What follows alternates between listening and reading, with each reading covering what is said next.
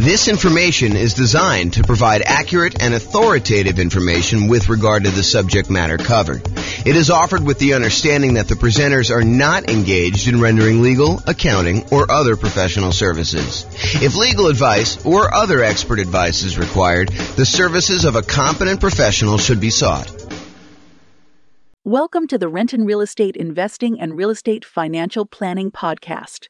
Learn all about investing in real estate in Renton, Washington, with a combination of real estate financial planning and modeling with numbers specific to Renton, plus syndicated, more generalized recordings of live and pre-recorded real estate investing classes.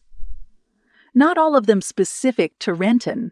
Be sure to stay tuned after the podcast for a message from our sponsors. Well, good morning and welcome, everyone. I am your host, James Orr, and this is a new class in a new series that we're doing on the risks of investing in real estate, the dangers, warning, be careful, all that sort of stuff. So really what we're talking about today is we're going to start with looking at the insurable risks when investing in real estate, the things that we can actually get a third party to take on liability on our behalf in exchange for a little bit of money. And we'll cover some of the other risks we have with real estate in some other classes in this series. But today we're primarily focused in on those insurable risks that we've got. So here's a quote. This is George S. Patton, the famous, I guess he was a general in, I believe it was World War, I don't know if that was one or two. Anyway, he was a famous general. And so here's the quote. It says, "The time to take counsel of your fears is before you make an important battle decision. That's the time to listen to every fear you can imagine. When you have collected all the facts and fears and made your decision, turn off all your fears and go ahead." So what I think he's talking about here is, hey, before we go and make a decision in life, real estate investing decision or whatever it is important for us to evaluate all the different things that we are afraid of, all the different fears we have, all the things that can go wrong, all the dangers, all the risks, all the things that could go not our way, that could cause us to lose our investment, could cause us to lose money, could cause us to not achieve our goals, our financial independence goals, or our net worth goals, or whatever it is. The time to evaluate all that is before we make an important decision, before we decide to move forward. That's the time to listen to the fear and to evaluate it all. And then once we've collected all that, then make your decision and turn off all the fears and go ahead. So what are your fears related to investing in real estate? And we're going to go over those in this series of classes. But today, I'm primarily going to focus in on the risks that are insurable, the fears you have about things going wrong with a property that you may not want to be super afraid of because they could be easily covered. They could be easily taken care of by someone else by paying them a little money. I want to talk about this idea of risk, and specifically, I'm going to talk to you about this idea of a risk matrix.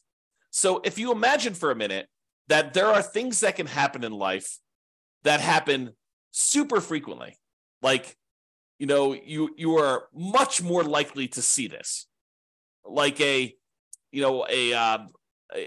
issue going on with the tenant paying late. I mean, I think that's a relatively likely sort of thing, right? The tenant paying late. And honestly, the tenant paying late on a severity scale, yeah, it's not ideal, but as long as we have proper reserves, it's really not that severe. It's not like the end of the world. It's not going to, them being late one time is not going to derail us from achieving our goal. So there's a likelihood component, how frequently things happen, and then a severity component, how severe it is, how far of a setback, how large of a dollar amount are we talking about, how large of a dollar amount that's going to impact us. So things that don't happen very frequently and things that are very low severity, low dollar amount sort of things, we consider those to be low risk. In this case, we're going to call that 1. If we're kind of looking at this matrix of likelihood or frequency on the left side and then severity along the top. And then you can see that we multiply these together and we get like a numerical measurement. So a severity of 1 and a likelihood or frequency of 1 gives you a low risk of 1.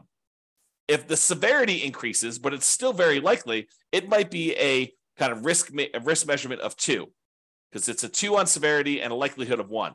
If something is still, not very likely at all, and it happens here where you have medium 3, then that becomes a severity of 3, where it becomes really expensive for us, but it doesn't happen very often. Then you've got stuff where it's increasingly likely, where this was low likelihood, this was medium likelihood, and this was high likelihood, and you can see how the risk kind of grows there. Really, the danger zone, the highest risk for us, are things that are very likely to happen and very severe when they do. That's risk number 9 here. And so, something that is likely to happen very often and is a high dollar amount, those are the riskiest things for us to think about. So let's talk about insurance now.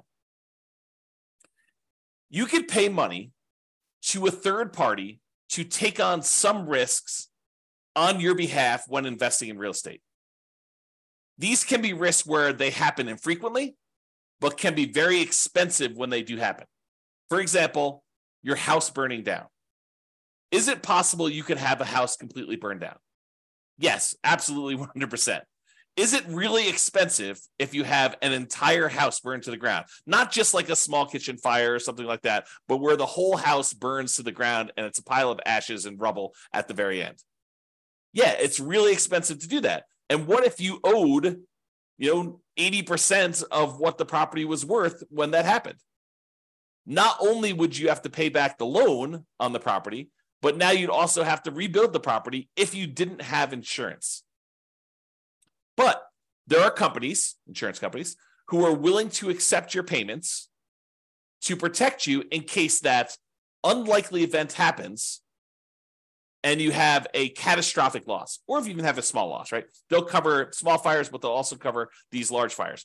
And the way that they can do that is they can look at the overall risk profile of what are the chances of a house burning down. And they can look at that across lots and lots and lots of properties. For you, if you were looking at this, you might say to yourself, okay, look, I got one property. If this thing burns down, that's going to be really ugly for me. Yeah, it's a low probability thing, but if it happens, it's going to cost me hundreds of thousands of dollars to replace this thing. So you have something that is not likely to happen, but if it does happen to you, it's catastrophic. Or what you could do is you could say, look, I'm going to pay this third-party insurance company, and they're going to have, hundreds or thousands of other people paying into this pile of money as well. They're going to take off some profit for running the business of the insurance business, to pay the salespeople in order to sell the insurance, to pay people to kind of manage and oversee the administration of the insurance policies, and then to pay, people to process claims and to, in some cases, fight claims if they think that there's fraud going on or questionable activities. So they're going to have all those operating costs that they're going to take out of there. But then they have a pool of money where if one of the hundreds or thousands of people that they're collecting money from have a fire, some unfrequent events, they can take that big pool of money that everyone is paying into, and they could actually pay to have that property replaced. And because each individual's person's chance of having a fire is really, really low, but over 1,000 properties, it is a higher chance that there is going to be a fire on one of those 1,000 properties, they are likely to pay out a bunch of money on that thing. And that's how that works. Okay. So getting back to insurance. So it's not likely to happen if it happens infrequently, but if it does happen, it's really, really ugly, like that fire. But for a small fee, you could pay someone else to aggregate this risk, as we described with the insurance company. So for a relatively small fee, they can insure you against loss and make a profit, because it's not just about them covering your loss. They have to be in business to make money to pay the people that work for the insurance company to do that. Now, if you had a large enough number of properties yourself, you could technically self-insure, right? Or you could self-insure with one property, but it may not be prudent for you to do so. But imagine for a minute that instead of the insurance company collecting premiums from 1,000 different people, because they have 1,000 different properties spread out across a different city or different state or different country, so they have some risk where it's not going to be like, a forest fire where all the houses in a certain area get burned down. It's not like you've got 1,000 units all in one spot. But if you had all your properties geographically diversified, you could choose, instead of paying the premium on 1,000 different properties to insurance company, you can say, look, the economics now say that for 1,000 different properties I have, I could take the money that I would have paid otherwise to this insurance company. I could set it aside so that when I do have a fire on one of my 1,000 properties, I will have money set aside to be able to do to protect myself and to rebuild the property in case there is a fire. So you could self-insure. Now, I'm ignoring for a moment here that if you get a loan on the property, the lender is going to require that you provide proof of third-party insurance. In most cases, they will not allow you to self-insure. And I'm ignoring that fact.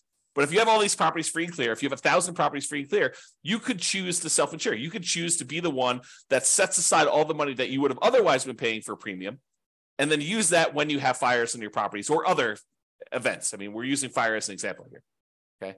So that is the idea. Instead of doing it and saving the money yourself, which you should be doing even if you decide not to pay a third-party insurance company. It's not like you save all that money. You save some of it. You save some of the profit that you'd otherwise be paying the insurance company. But then you have to take on that role. You have to kind of put the money aside, invest the money, have it in a safe, secure spot where it's available. If you have an emergency, you need to manage that oversight. You need to make sure that you take care of estimating the amount you should be setting aside and coordinating all that stuff. So you don't actually get rid of those roles. You would have to provide those yourself if you decide to self-insure. Or you could pay an insurance company and all those roles are taken care of for you by a team of people that are doing this. Okay? There we go. So let's talk about what the insurable risks are. So these are the most common insured risks. We mentioned one already, the risk of fire. So some people are concerned, what happens if I buy a rental property and the house burns down? Well, you could buy insurance where the insurance company will cover you in case you have a fire on the property. And it's relatively inexpensive. For the fact that you could have to replace a $400,000 property, you might be able to get fire insurance for, $1,200 a year.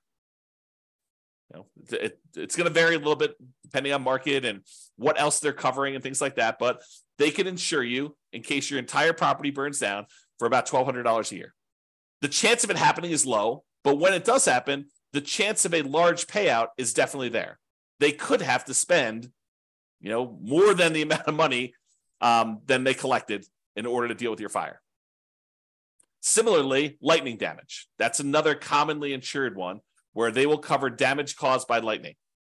Or another commonly insured one is hail damage, where you have hail coming down and it damages your roof, it reduces the lifespan of your roof, or damages the paint, or breaks windows, or breaks plastic, or damages wood on your property. You can have severe hail damage, and you can have that covered by an insurance company. Insurance companies will often also cover theft. So someone stealing something from your house, taking something off of your house, or, cutting your air conditioning unit and actually walking away with it. They can cover things like that where you will be covered for those sort of things. So if you're concerned about, what if someone comes and steals my air conditioning unit, you can get insurance for that. And the point I think I'm trying to make with some of these insured ones are, there are legit things to be concerned about when you invest in, honestly, with anything. In life, there's risk, right? So there are true risks, and no matter what we do, we choose to take on additional risks when we invest in real estate, just like we would choose to take on additional risk if we took our money and invested in stocks or bonds or crypto or Beanie Babies, or decided to start a business, or we hid the money under a mattress. Like, everything we do has some type of associated risk. By choosing to do that thing, we take on the risk associated with that, unless we can purchase insurance from a third party where we eliminate that risk. We transfer the risk from us in exchange for a little bit of money to someone else who then has part or all of that risk. Because sometimes it's not like they're covering everything. For example, with the insurable risks like fire, you will probably have a deductible. There's going to be part of it that you need to pay out that is your responsibility as part of the insurance claim. And then the insurance company will pay the rest up to certain limitations as outlined in your policy. Okay. So, for example, theft is another one where they will cover things like that. They may also cover vandalism. And vandalism is an interesting one because I think we a lot of times we'll think of vandalism like, someone spray painting a fence or, someone spray painting a garage door or damage to a car on the property or something like that. But sometimes vandalism can be things like people deliberately smoking meth in a property or cooking meth in a property. I think depending on how the policy reads, and you'll want to definitely talk to your insurance agent to understand what is covered and what is not covered, but that may be considered an act of vandalism. Okay, so realize that may be a weird one for you, but it could be something that's covered. Personal injury. What if someone gets injured on your property? You hear a lot about this in like asset protection classes where we talk about protecting yourself when you acquire these properties, protecting yourself and protecting the other properties you own from being taken in case somebody gets injured on the property or you injure somebody driving around town or doing something else. Like there is insurance you can buy to protect yourself from somebody coming after you for an injury that they had or sustained on a property or that you caused them somewhere else. So personal injury. And then liability. If you do something wrong that was not intentional or deliberate, but it was accidental, there is insurance that you can get that covers some additional liability there. Okay. And I'm not an expert on insurance. You really need to go talk to your insurance agent to understand like what is covered and what is not covered. Don't go to them and say, but James told me that it works this way. Understand that what your policy says, what is written in your policy is going to be what is covered. And get clarity from your insurance agent. That's part of what you're paying them for, is to help you understand what is and is not covered. And ideally, you want them to give you their opinion in writing so that you have it written down somewhere in case it ever comes up in the future that you need to have some type of discussion about why something is or is not covered when you thought it was. Okay, so those are probably the more commonly insured risks: fire, lightning, hail, theft, vandalism, personal injury, liability. Okay. Now, there are some less commonly insurable risks. For example, loss of income. Something happens to your property, like a fire, and now you no longer have rent coming in while you're waiting 6 months for the insurance company to get the adjuster out there, to get approved, for the money to be actually sent to you, for you to line up all the contractors and get all the work done. And, you have, 1 month of demo to take down the stuff that was burned and left there. And then it takes you another couple months to get everything else done in order to get it built out. And then by the time, 2 months later, it might be 6 months or a year by the time you get your property back working. And guess what? You have a mortgage payment that is due every month, even though the property is burned down. So potentially problematic.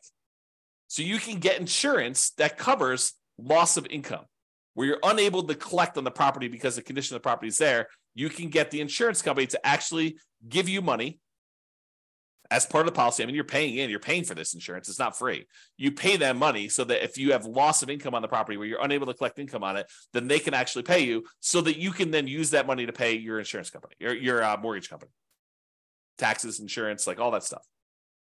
Okay, so loss of income is a type of insurance, not as common as fire policy, but many landlord policies do include this. So ask your insurance agent about it. Make sure that if it's something you want to pay extra for, that you can get it. And we've been talking a lot about the idea of improving cash flow and increasing cash flow on rental properties. And the issue I think we have for a lot of folks is that some of these things you are deliberately choosing to have lower cash flow. You're voluntarily increasing your expenses by getting more and better insurance coverage so that should something happen, your cash flow is saved, right? Because if you decide not to get insurance for loss of income and then something does happen on your property, you could have 6 months of zero rent coming in. That would be really ugly on cash flow. So instead of doing that, maybe we choose to pay, I don't know how much it is, but maybe it's $20 or $25 more per month to have this loss of income coverage on our insurance policy. I have no idea what the number is, right? Because I don't actually handle my insurance. Tammy does. But the idea is you could choose to have $25 per month less in cash flow normally in exchange for, should something happen, you're not going to have as severe of a loss where it goes down to zero. And then you need to weigh that and determine if that's worthwhile for you. Okay. So another less commonly insured risk is flood. If a property is in a flood zone, the lender will often pull a flood certification to find out if it isn't a flood zone. And if it is, they may require you to have flood insurance in order to protect them in case there is a flood in that particular property. But you can voluntarily choose to get flood insurance as well. It's not that if the lender doesn't require it, I don't need flood insurance. That's not true. Just because your property isn't in a, federally recognized flood zone, I'm using that in quotes, right? Like it shows up on the map as a, 100-year flood zone or 500-year flood zone or whatever the numbers are. Again, talk to your lender if you need to understand the details, because I just understand the general idea. But if you were in a flood zone, the lender may require it, but it doesn't necessarily mean just because you're not in the flood zone that you can't have flooding. There are times when unexpected things happen and you could have flooding in a different area. And flooding is not always defined in a way that you might think.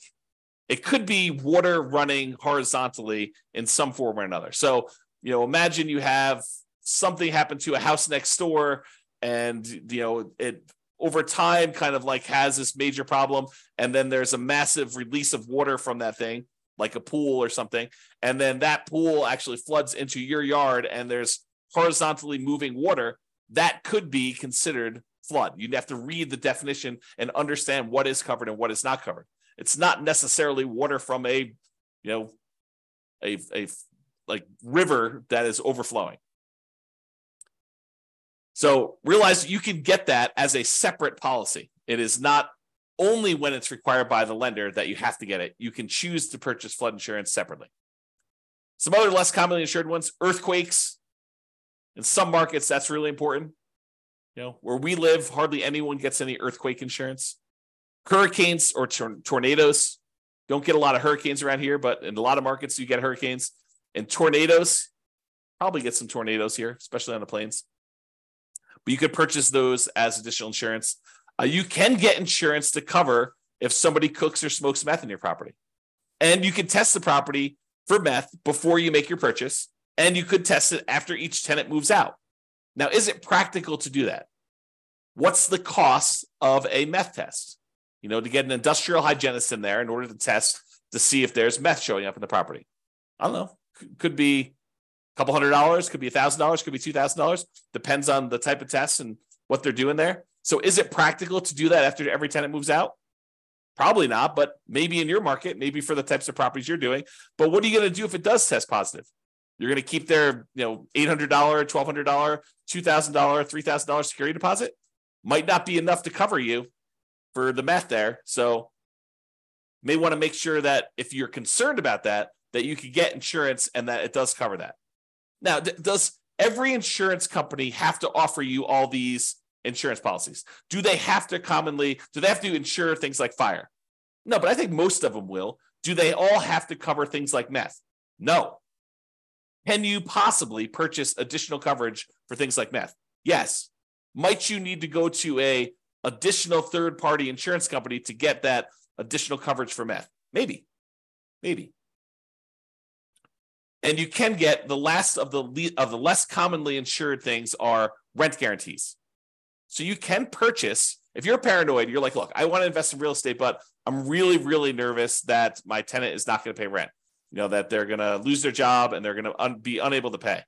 You can technically go purchase rent guarantee insurance, where it guarantees you rent if the tenant doesn't pay. So you can go and do that. You can purchase that. It comes at a cost.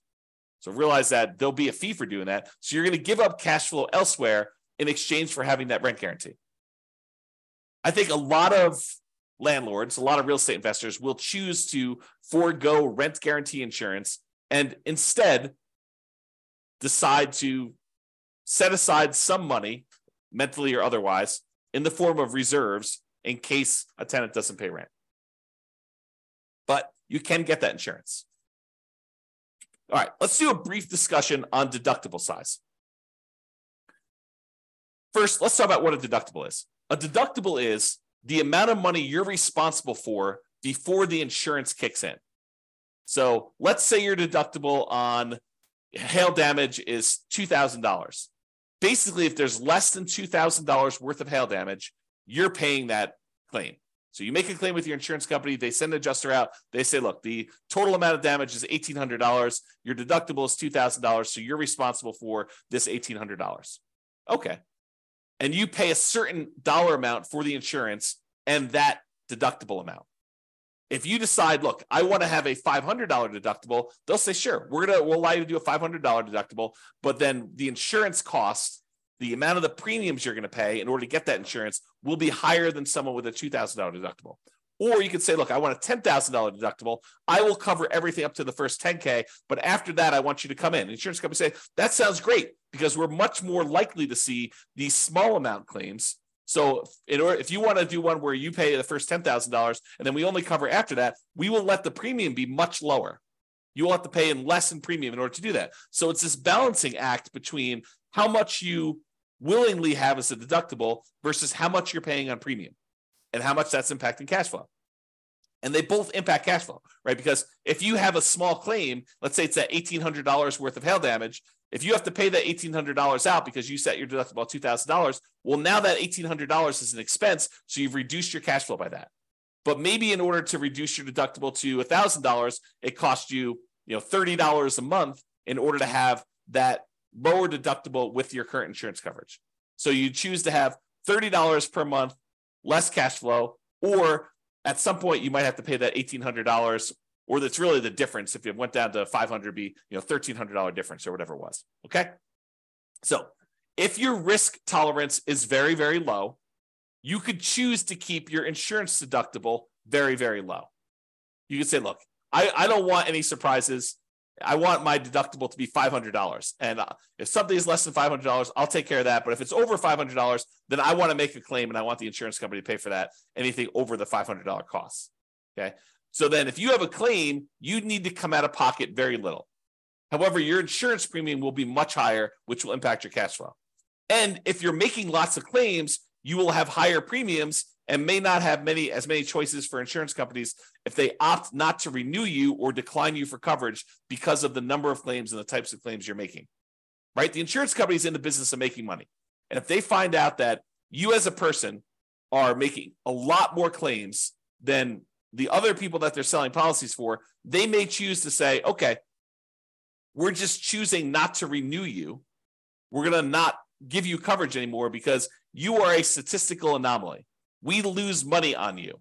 And I think they expect to, have payouts over the aggregate. But if they look at you and they're like, hey, look, this person made 3 times as many claims on one house as the average number of people in our rest of our pool of people, they may choose to say, we just don't want to insure you anymore because we don't want to have that exposure. Okay. So if you're making lots of claims, a lot of times the insurance company says, okay, we're going to charge you higher premiums. And maybe they even say, we're not going to insure you at all anymore. Go find insurance somewhere else. Okay. Now, my personal preference, and you can do whatever you want, my personal preference is to partially self-insure by having a much higher deductible, lower insurance premiums, and paying for the smaller claims out of pocket. So my preference is I want to have higher deductibles. If a little thing comes up, I'm not going to make a claim to the insurance company. I think of insurance as more of a catastrophic. If major stuff happens, then I want them to come in and I want them to pay for stuff.